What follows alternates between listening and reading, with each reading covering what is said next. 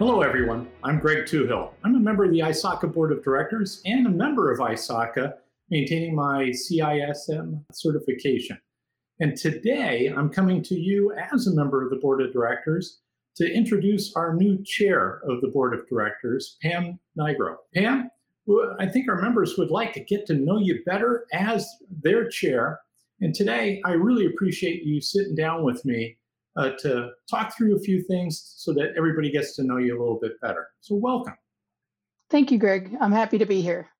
Well, thank you for joining us.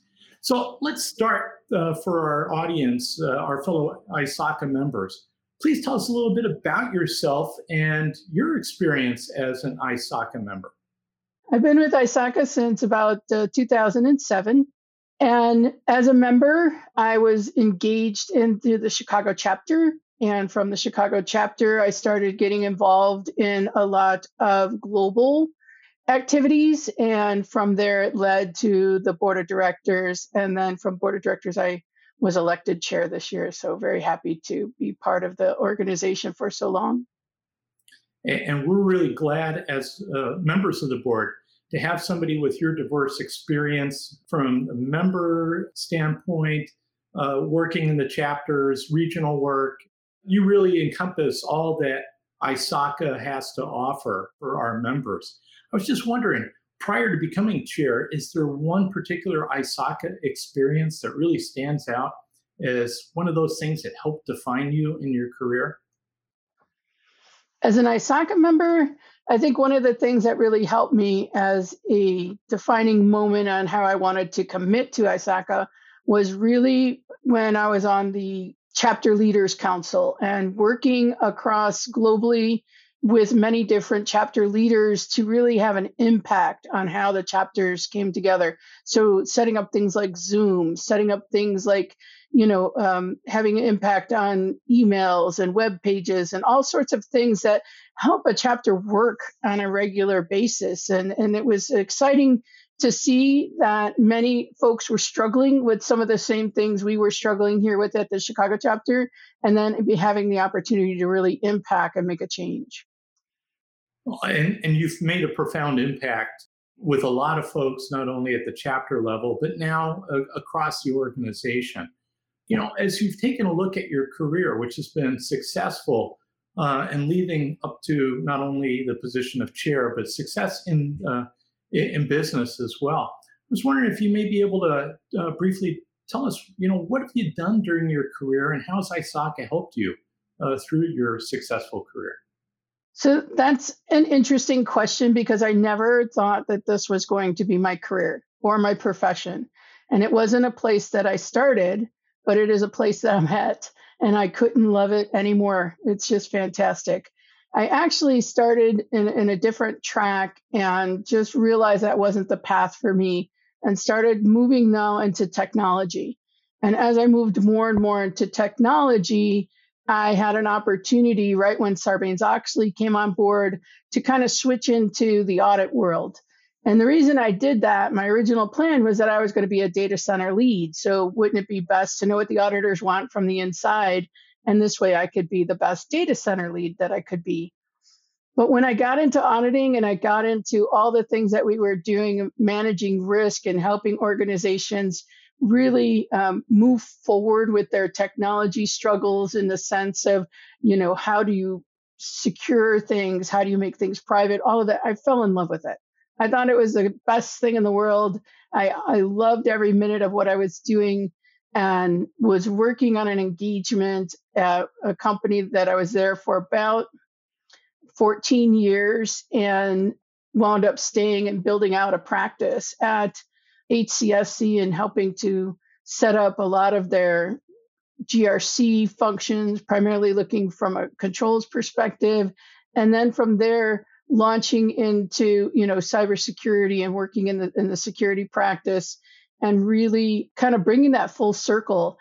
All the things you learned about technology and the challenges that folks were having as a data center individual or as an infrastructure individual or a SysOps person, which is the path I was originally on. I understand that, so I can bring that to the table when I work with people to try to help manage the risks and the cybersecurity challenges they have.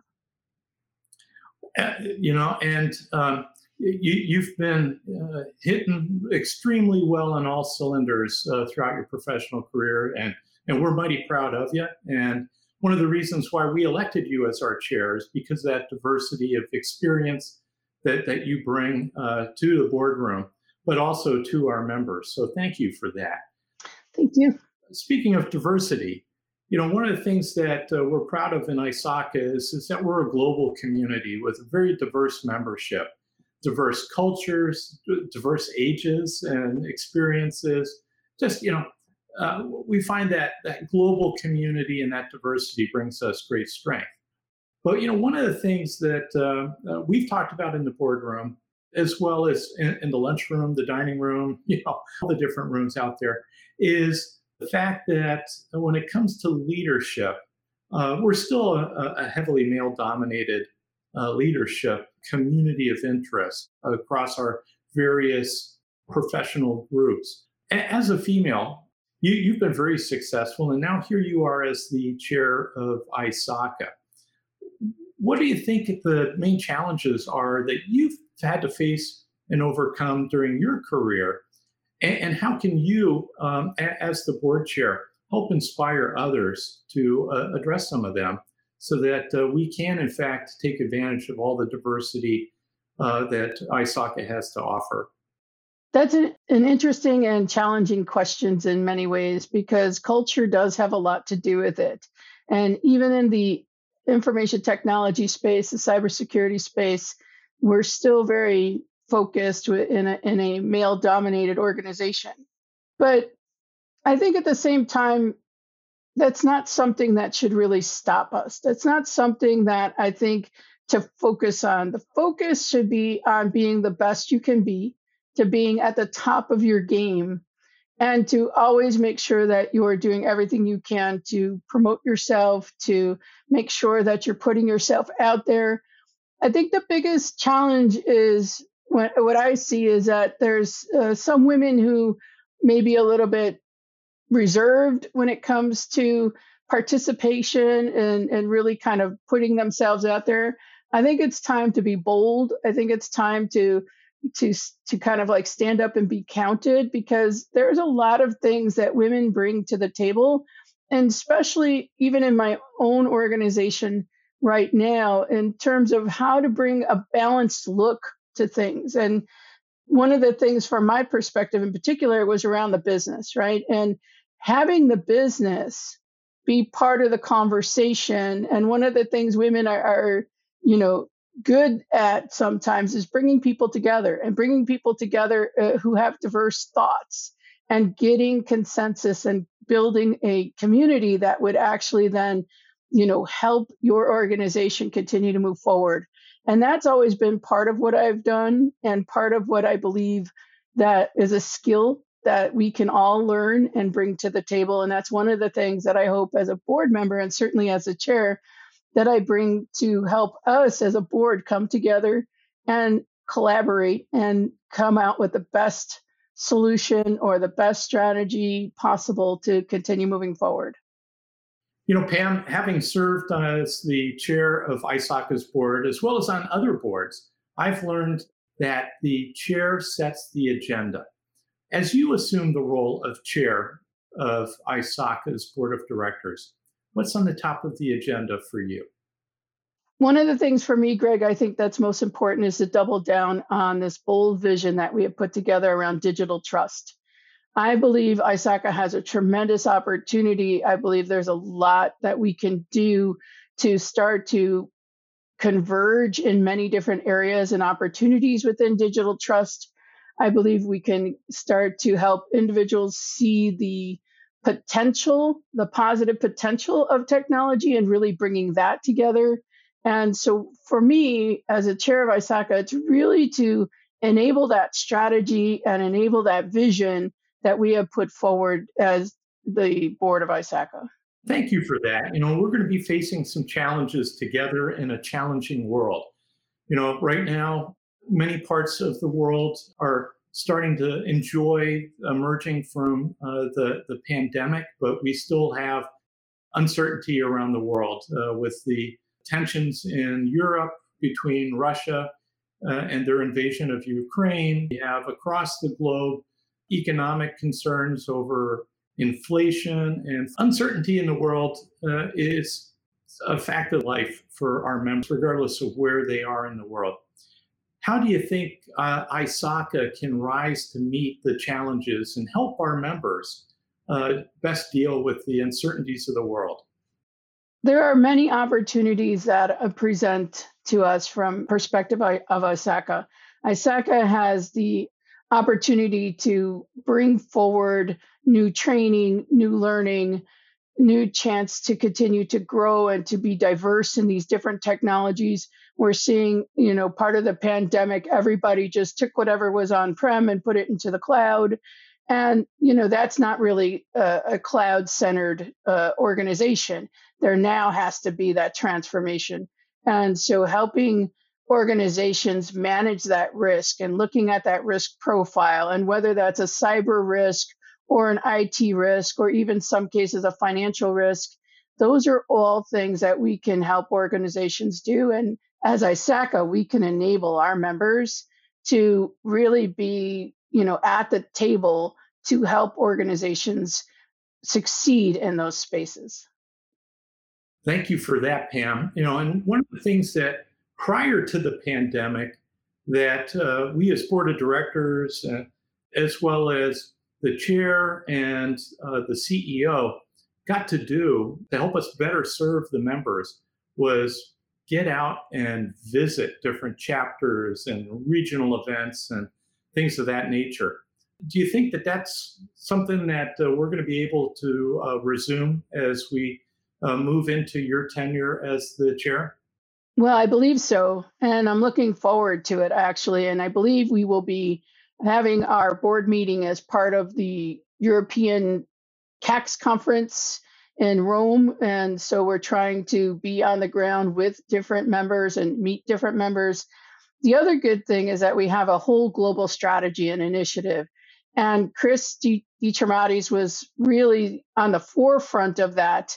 And I got an opportunity to participate with him. So I got to be with a lot of the different leaders all throughout the different regions. And it was really exciting to reconnect with people again. Some of the folks I knew from other conferences or other interactions that I had, and some of the folks I was meeting for the first time. And it was really great to hear the concerns for each of the different regions, the concerns for the different cultures and the different companies within those cultures, and then to be able to come up with a strategy or come up with an approach that's going to meet the needs of such a diverse population. So I think we have an opportunity through that process. We have an opportunity when we have board meetings to make sure that we're meeting in the communities where people are at, either from conferences or chapters at, and connecting with folks through those events.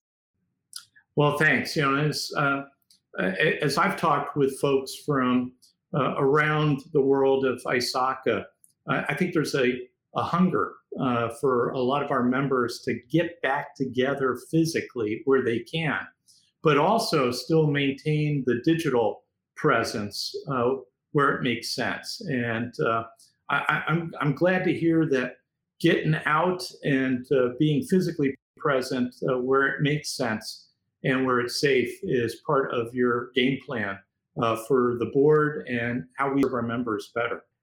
Let me switch gears for a second, talk about another leadership issue. It's been said that leaders are not born that way, they're made. And they're made through a combination of experiences and mentorship. And mentorship is a huge part of growing into being an effective leader.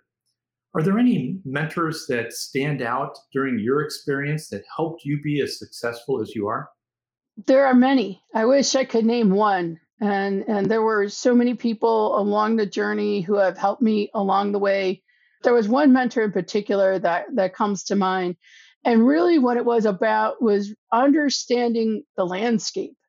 So he was very attuned to the different nuances of the culture of the organization and where things were moving and who was the person that was going to, get the projects or that different kinds of things, and help me see what was happening or navigate that landscape, understand what was going on, and really be able to work through those processes, right? And be able to work within that organization rather than always sometimes being like a force against it. And so that was one that was very strong. I would like to say also, and you've heard me say this many times, I believe, and I don't want to sell another organization, but I'm going to say it, Toastmasters is probably one of the greatest organizations for communication and leadership skills. And that's the secret that Toastmasters doesn't let out. They also have leadership skills. Also, I think we're changing our organization too, and some of the things that we are preparing for the chapters in terms of what does it mean to be a vice president? What does it mean to be a secretary? What does it mean to be a treasurer of an organization? We really started to bring those guidebooks to the different members of our organization so that we in the chapter can start creating leaders. It is important that you engage in those types of situations, whether it's in your local chapter, whether it's in a Toastmasters learning how to have conversations and do presentations, or whether it's with an individual who helps you understand the landscape of your organization. It is important to engage in those because we need the next generation of leaders in ISACA. I don't want to be the chair of the board forever, nor do I want to serve on the board forever. And it's really important that we continue to develop and engage our community so that we can continue to develop and grow the leaders from within. So, Pam, I think in this last question, you answered portions of what I'm going to ask you now. So I'll compliment you on your Jedi skills of reading my mind with this particular question. And the question is, for those members that are watching this podcast and are thinking, hey, I want to serve on the ISACA board of directors, what do I need to be doing now to prepare myself to compete to be a member of the board of directors? Greg, that's a great question. And I would encourage people to serve on your local chapters to develop the leadership skills. It is not about being a cybersecurity expert, an IT audit expert, a risk expert when you become a member of the board. It is really about understanding the business, understanding the landscape, being able to have a greater vision about what needs to be done in the future and how we need to move forward as an organization. And even in my own personal career, all the technical skills that I learned as I was coming up through, my time and throughout my career journey, those aren't the skills that are serving me now as a VP of an organization. Those aren't necessarily the skills that are serving me now as the chair of the board of directors. It's really about communication skills. It's really about taking those technology skills that you understand, breaking them down in a way that's consumable not only for your audience, but placing a business perspective around them, understanding that cybersecurity has a business component to it as well. Risk has a business component. All of these have business components that really need to be understood. So part of what I did on my career journey was to go back to school and get my MBA so that I can, again, move into the business and understand the conversations that were happening and the concerns that were happening and become more versatile in what it is I needed to do, understanding how to read financial statements, understanding how to talk to the CFO, the COO, what were their concerns, and how could I show that what we were doing in cybersecurity or what we were doing in IT audit not only aligned to what they were doing, but actually supported them. And in order, then I would ask, for support from them as well. So those are the kinds of things that I think will help propel your career forward and give you the skills needed to serve at your local chapters and maybe at regional events and regional meetings, and then ultimately onto the board of directors. That's awesome. Now, I do have a few questions left in the amount of time we have. So the first one is, what about ISACA's mission excites you the most? Wow, that's a little bit broader than just a simple answer. So I'm going to kind of take you a little bit on a journey with me and share a little story around this. One of the things that ISACA talks about is having the positive potential of technology and really the focus on positive, right? We're here to, have that experience with technology that uplifts and doesn't oppress an individual. And many individuals look to a dystopian future of 1984. So if they think about how the world is going to, go into a negative place, the world that they think about is 1984. I would like to challenge that thinking a little bit and really say that maybe the dystopian future we should look at is Huxley's A Brave New World. Because in his Brave New World, he starts to talk about how individuals willingly surrender their privacies, their freedoms for conveniences. And I see that happening in our society today. I look at things like TikTok and people who are willingly surrendering their privacy, their individualism to create a 3-minute or 1-minute TikTok video. And then what happens with that information? What do they do with that? And so I believe ISACA has a real role to play in that positive potential, helping organizations use the information appropriately, using it in a way that will continue to support the individual and not use it against the individual. So that is really, I think, a role that ISACA can really play in and really start to build out to where we talk about positive potential. We're here to help organizations navigate that gray so that they don't overuse information for a negative purpose, but only use it for its appropriate purpose. Thank you. And that force of good is something that I think is shared across our community, regardless of what country you're in, what career field you're in, what company you work for. We all want to do the right thing the right way. So, from a value proposition standpoint, how would you articulate, why ISACA to somebody who's never heard of us before? I think ISACA has several items going for it. And I think the main one really is ISACA's community.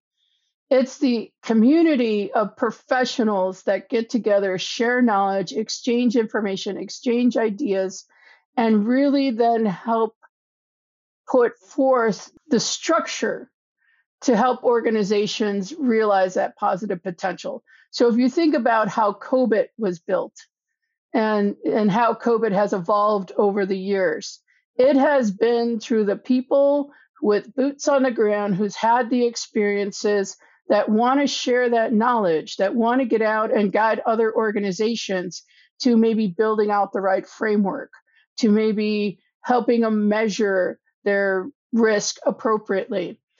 So I think that's really the value proposition of ISACA. I think that is really where we shine and where we're the strongest. I think our certifications are also very strong. The things that we look for, the years of experience that we want, the other things to round out an individual so that you can feel confident if somebody has an ISACA certification that this person has the fundamental knowledge and skills that you need as a hiring manager or someone, an HR person in an organization.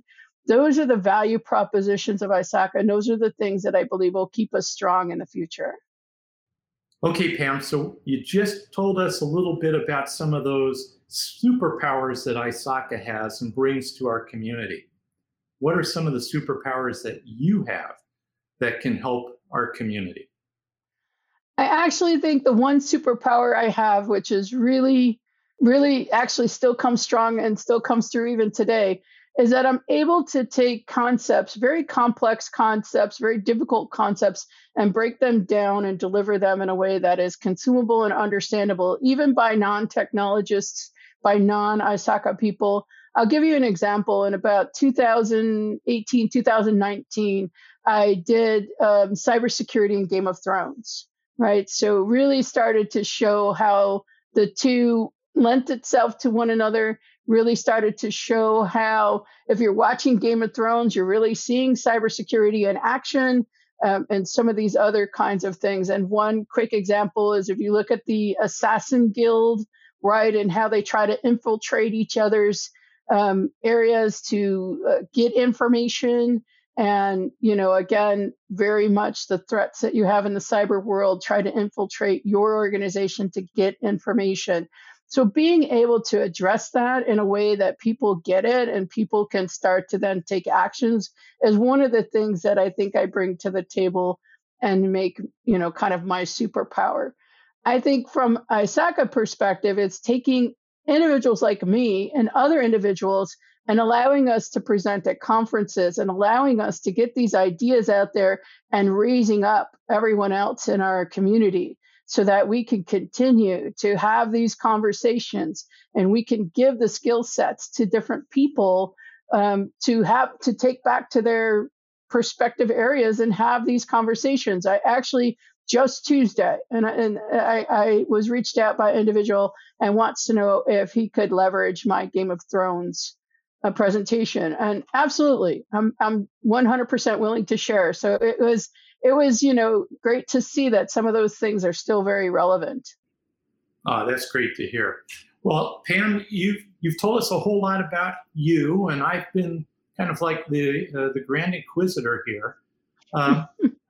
Any questions for me? Since you're the new chair and I'm a former chair. What can I do to answer any questions that you may have? So, Greg, I would ask you, what advice would you give to me as the new chair coming in, and what things you think I should prepare for? Thank you for asking that. I think it's important that we as chairs keep the focus on the members. We are a member organization. We're volunteers. We're not paid to serve on the board of directors. We invest our time, our energy, and our imagination and experience on behalf of our members. So keeping the board focused on how is this serving the member the best, I think is critically important. And as you are putting the agenda together, as you are helping us set the priorities, I think it's important for all of us to be focused on our fellow members. That's great. And I couldn't agree more. I think you're right. As a member organization, we must do everything we can to keep the member in mind. But now that you've had a little bit of time kind of away from being the board chair, what were some of the things that you would say were your best experiences and maybe the favorite things that you got to do as chair? Well, there's so many highlights that I could share, not only from my time as the board chair, but having served on the board for the last couple of years. Ultimately, the highlight has been the engagement with our fellow members. And during my tenure, we had the COVID-19 pandemic was well underway. The ability of technology saving the day during the pandemic and during my board tenure, being able to engage with our fellow members in their time zones was just phenomenal. And David Samuelson and I, we initiated, at my request, a series of engagements where we would have an Ask Me Anything session for folks in regions around the world. I remember having conversations with folks in Oceania and the Asia Pacific region, talking with folks down in South America, folks within Africa, and getting their perspectives and hearing their stories and learning from them, not only about how they and their chapters are doing things to better serve the membership and share across our broader global community. That was inspiring and something I really greatly treasure. And that helps inform my contributions to the board as I resume duties as a director without the chair title and responsibilities. But those engagements as chair were really meaningful and still excite me and inspire me to this day. Well, that's awesome, Greg. And I would just say now, there's going to be an opportunity for me to do an Ask Me Anything. So I would take a look at that on our Engage platform. So I won't get up and do it in the middle of the night like you, Greg, but I will still be able to engage with the global community. So that's fantastic. And I'm glad that was so meaningful for you as a chair. The thing about it is I wanted to make sure that I wasn't making the members get up in the middle of their nights to talk to me during my day. Because the service is part of my ethos. I think it's part of our ethos as a community in ISACA. So I wanted to make sure I got up at a time and got in front of them at a time that was convenient for them and not for me. Because I volunteered to be here, and boy, I tell you what, the reception I got from South America, Africa, Oceania, Asia Pacific, I mean, it was just tremendous. I learned so much from our members, and I'm sure that you're gonna do the same. And with the pandemic, it seems to be under control or ebbing. We'll be able to resume getting out in person for regional and chapter events. I'm looking forward to that, and I hope you are too. I most certainly am, Greg. Thank you. And now, just as a last closing thought, what's next? You've been the chair of the ISACA board of directors, and for many, that is like the achievement. So, what's next for you? Well, if board of director chair of ISACA is the pinnacle of ISACA membership, as I take a look at my professional community, as a cybersecurity professional, I've been blessed to have just a wonderful career. I retired from the military as a general officer. I was appointed by the President of the United States as the United States government's first federal chief information security officer. And now I've got kind of like that dream job in cybersecurity of running the CERT here at Carnegie Mellon University Software Engineering Institute. So one of the things I'm doing on a professional basis in my day job is I'm helping the CERT pivot from a more reactive cyber incident response posture to a more proactive cybersecurity engineering and resilience team. And we've launched a new strategy within CERT that's based on four primary goals: advance cyber by design, enhance cyber resilience, help move the market, and fourth, shape the future. So time and energy right now is engaged with my team here at the CERT to execute that strategy and execute it well. And the payoff is a much more secure cyber ecosystem that'll better protect everybody, not only here in the United States, but around the world. And that's what's next for me.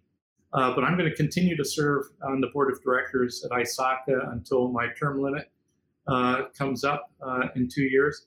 And I'm looking forward to continuing to serve not only the global cyber ecosystem, our global community, as the leader of the CERT, but also to serve as a member of ISACA's board of directors.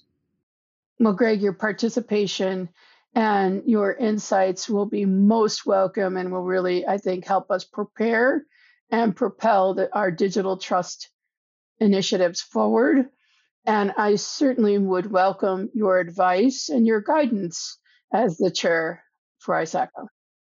Thank you so much, Pam. And thank you so much for this conversation today. And I hope that our fellow members got a lot out of this podcast. And I look forward to spending more time with you at our next meeting and getting back into the European theater with some of our members out there. But I look forward to serving our members and us together, getting out and spending time with our fellow members so that we can serve them better. Greg, thank you for the opportunity today. I really appreciate being able to share my story and really appreciate the opportunity to explore ISACA's message and strategy a little bit deeper. So thank you so much. Thank you, folks. Thank you, Pam. And I hope you'll join ISACA for the next ISACA podcast.